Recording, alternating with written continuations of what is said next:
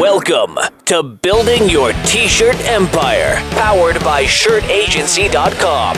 Get ready to take a trip inside the apparel industry for the best tips, tricks, and interviews. And now, here's your host, Cole Lundstrom. Hello, and welcome to Building Your T-Shirt Empire. My name's Cole, and this week we have Evan Toporek, who is the CEO and one of the owners of Alternative Apparel. Alternative Apparel is one of my favorite brands. They create just some really fantastic eco-friendly products. So Evan, why don't you introduce yourself? My name is Evan Toporek. I'm the CEO and one of the owners of Alternative Apparel.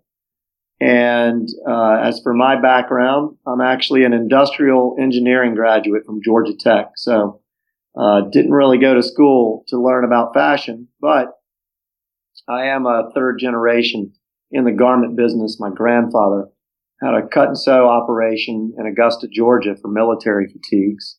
And my father had a camouflage clothing brand, kind of an outdoor hunting apparel company. So when I got out of college, I was with a major, large consulting company, did that for about 5 years and learned that corporate America was not for me.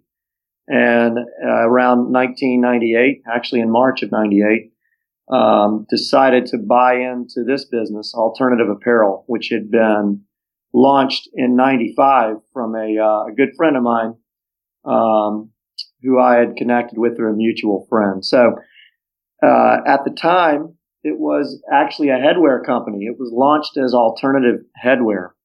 And actually before that, we started as a promotional products company, really that was just focused on apparel with an in-house art department, eventually screen printing and embroidery, but just did not like anything that was available in the wholesale blanks market to print on or embroider on. So we decided to make our own clothing, started with headwear, and enjoyed doing that more than decorating and selling promotional products. So we eventually sold that off, focused on alternative headwear, which became Alternative Apparel, and went from there. I'd love to hear more about running the company from then to now. How has it evolved over the years? Yeah, so initially we were focused on this, we call it the imprintables market. I've heard it referred to as printwear, but those that would buy blanks and decorate it and use it for marketing and giveaways. And around 2004, my business partner and the founder of our company, Greg Alterman, who is still my business partner, but is no longer involved day to day, he moved to Los Angeles to open up a design lab for us. We've always been headquartered in Atlanta, where I am, but about that time, there was a lot of emerging startup brands in Los Angeles looking for great blanks to print on. American Apparel and Alternative really being the first to bring, I would say fashion and fitted and more retail-like garments into the blank wholesale industry. We got excited because clothing brands and band merchandise companies that would actually resell it were using what we were selling rather than companies that were just using it for marketing giveaways. So we decided to evolve even further around 2007 and started to build our own seasonal fashion lines that we sold into retail, starting with boutiques and then launching really with our first major customer, Urban Outfitters, around 2008, moving into some department stores, getting some international distribution. So the brand had really evolved from a manufacturing business to becoming an actual consumer brand. In 2010, we actually went the final step and opened our own store, still in Venice Beach, Abbot Kinney Boulevard, a place we're very proud of. I adore that store, by the way. Thank you. You guys did such a phenomenal job. The building and the way it's laid out, it just looks so great in there. Yeah, I think we timed it well. The street is just incredible. We took an old 1920s home and really built it into a hangout first that just sells clothing. It seems to be just a great place for the community. Yeah. And it's just, it's been really the face of the company. Not a day goes by where somebody doesn't compliment me on that store. So thank you. Yeah. And we've since opened another in San Francisco, Hayes Valley. and one in Soho, New York. Not aspiring to open one on every corner, really for just to get closer to the consumer and bring all of that learning back into the other channels, which we're still active in all of those. So it's really been an interesting ride to evolve from a trade brand and a manufacturer into a consumer brand. And, I think that's what makes us different. We're a real retail brand, not retail like, but a real brand in still our largest business, which is that imprintables blanks distribution. And I think our learnings are helping us differentiate ourselves there. As far as the actual blank, you guys have a pretty strong passion for being eco-friendly and having some higher level labor standards. Is that the main thing that you think differentiates you in the marketplace, or is it the cuts and the fashion? Yeah, I think that that does make a big difference. One thing that we do, though, is we truly start with inspiration. We don't buy other samples and send them to factories where they can just be made cheaper and undercut those that originally thought of it. We start yarn up. We start with sketches, which I know sounds not too different in the retail world for what fashion brands do, but I think it's different in the wholesale blanks market. And everything, we may have factories that would come to us and show us readily available fabrics, but we don't buy that way. We start at the yarn. And when we can, we try to use the most eco-friendly manufacturing methods that we can. So we always use low impact dyes. The dyes don't emit into the atmosphere. They don't do harm to that layer. We use organic cotton. We use recycled polyester. Our factories reclaim their water. When we do wovens, we use a process that's 60% less energy and water usage. So where we can, we do try to employ eco-friendly practices. And that's evolved into more social practices. By the end of the second quarter of this year, 95% of our production will be in RAP certified factories. So when it comes to social compliance, ethical treatment of the factory workers earning higher wages than normal, we're willing to make the investment in doing it the right way. And I'm not sure that we get paid for that. I'm not sure that that is something that ultimately at the point of sale somebody's paying more for, but it feels right to us. And hopefully we are becoming known as a thoughtful company in that way. What do you think is the number one mistake you're seeing small startup companies making, specifically the people printing on your garments? Yeah, I mean, we have made them all. So, the brand's been around 21 years. I've been with it 19. And if there's been a mistake to be made, we've made it. So we've learned from it. What I think I see happening too often with startups is that they chase every opportunity that comes their way. I think it's important, first of all, in the beginning, don't just build a brand that you think people will like. You have to build a brand that's inside of you. So we didn't brainstorm and create a likable brand. We looked inside of us and said, well, what are the things that are most important to us? And then once you lock in on that, you can tell a more authentic story in your marketing, build more authentic products with that in mind. And don't just chase every call that comes your way. Just find more channels, more customers, more opportunities that appreciate what you do. So for example, with us, we built this business on same day shipping, which you have to do in the wholesale blanks industry.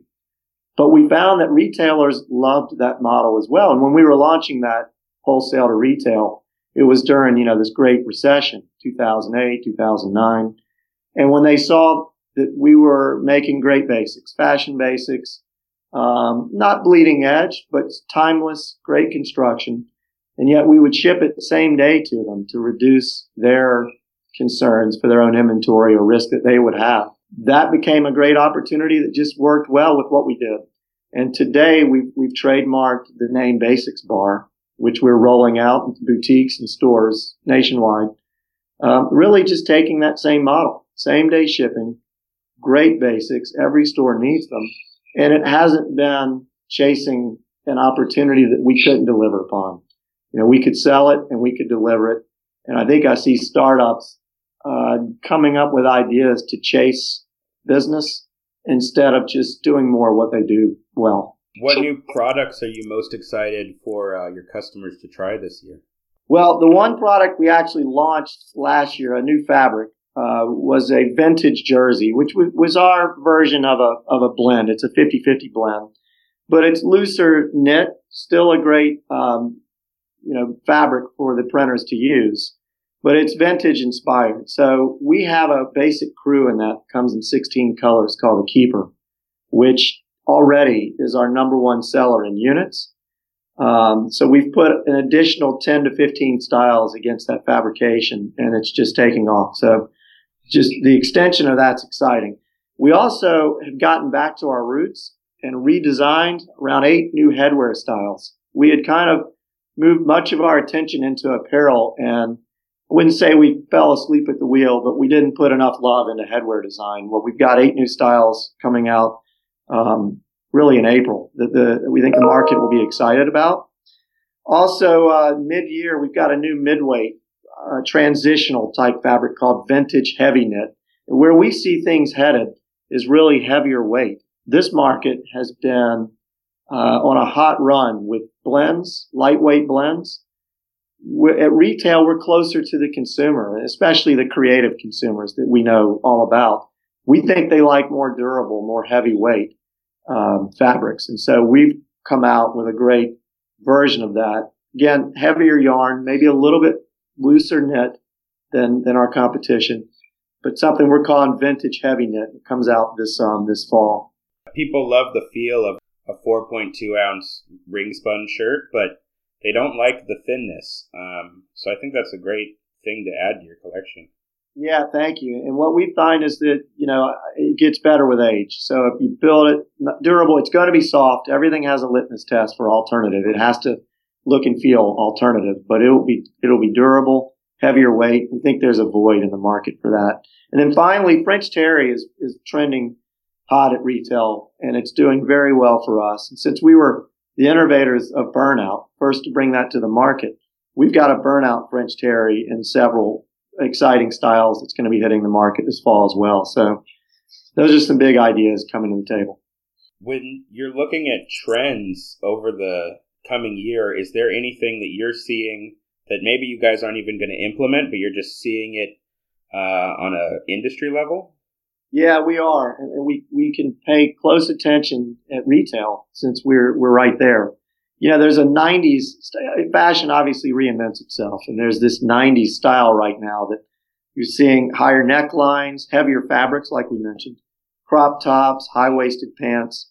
So we have our take on that stuff. We have seasonal items that we introduce with monthly deliveries where we can take more chances. It's not just core product that we know we should stock for several years.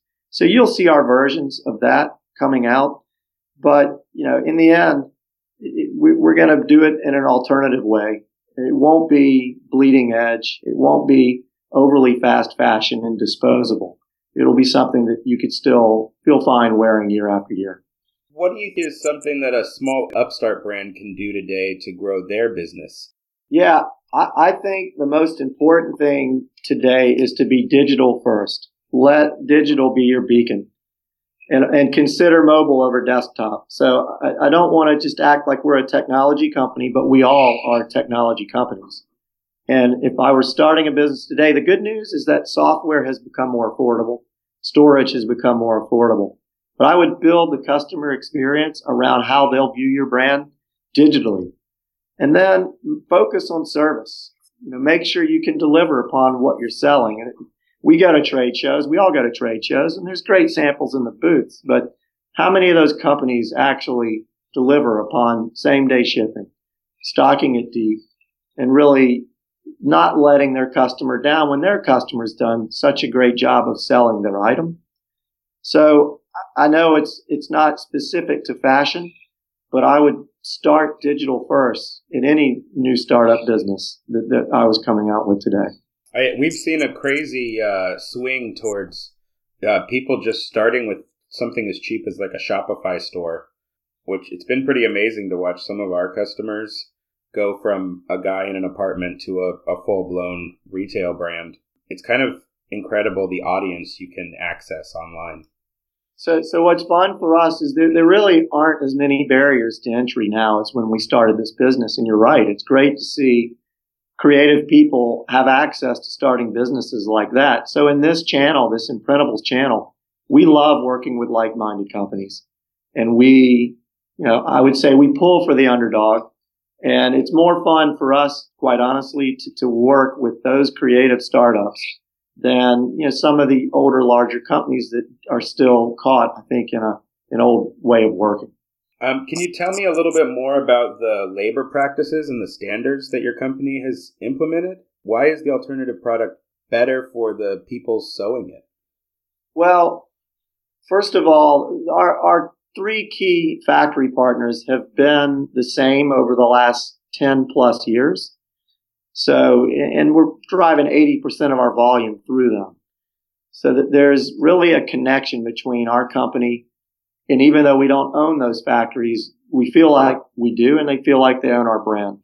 So we visit them frequently, and we make sure that we're fair with them and them with us. We also, though, employ third parties, and we have them show up unannounced. We have them audit factories, and we have them make sure that they're meeting the highest social and ethical standards that we can have. So that's where WRAP certification comes in. And if you click on any of our styles, you'll find those that are produced. This is on our website. You'll find those that are produced in WRAP certified factories. Like I said, by the end of the second quarter, 95% of our production will be flowing through there, and we're going to keep working on it until it's 100%. Thanks so much for taking a little bit of time out of your day and talking to me. Hey, it's been a pleasure, and I've enjoyed listening to your podcast. Hopefully I enjoy listening to this one too. Oh, yeah. I think this one turned out great. Yeah, I mean, you have so much experience and information. It's just great to hear from somebody who's succeeded on your level.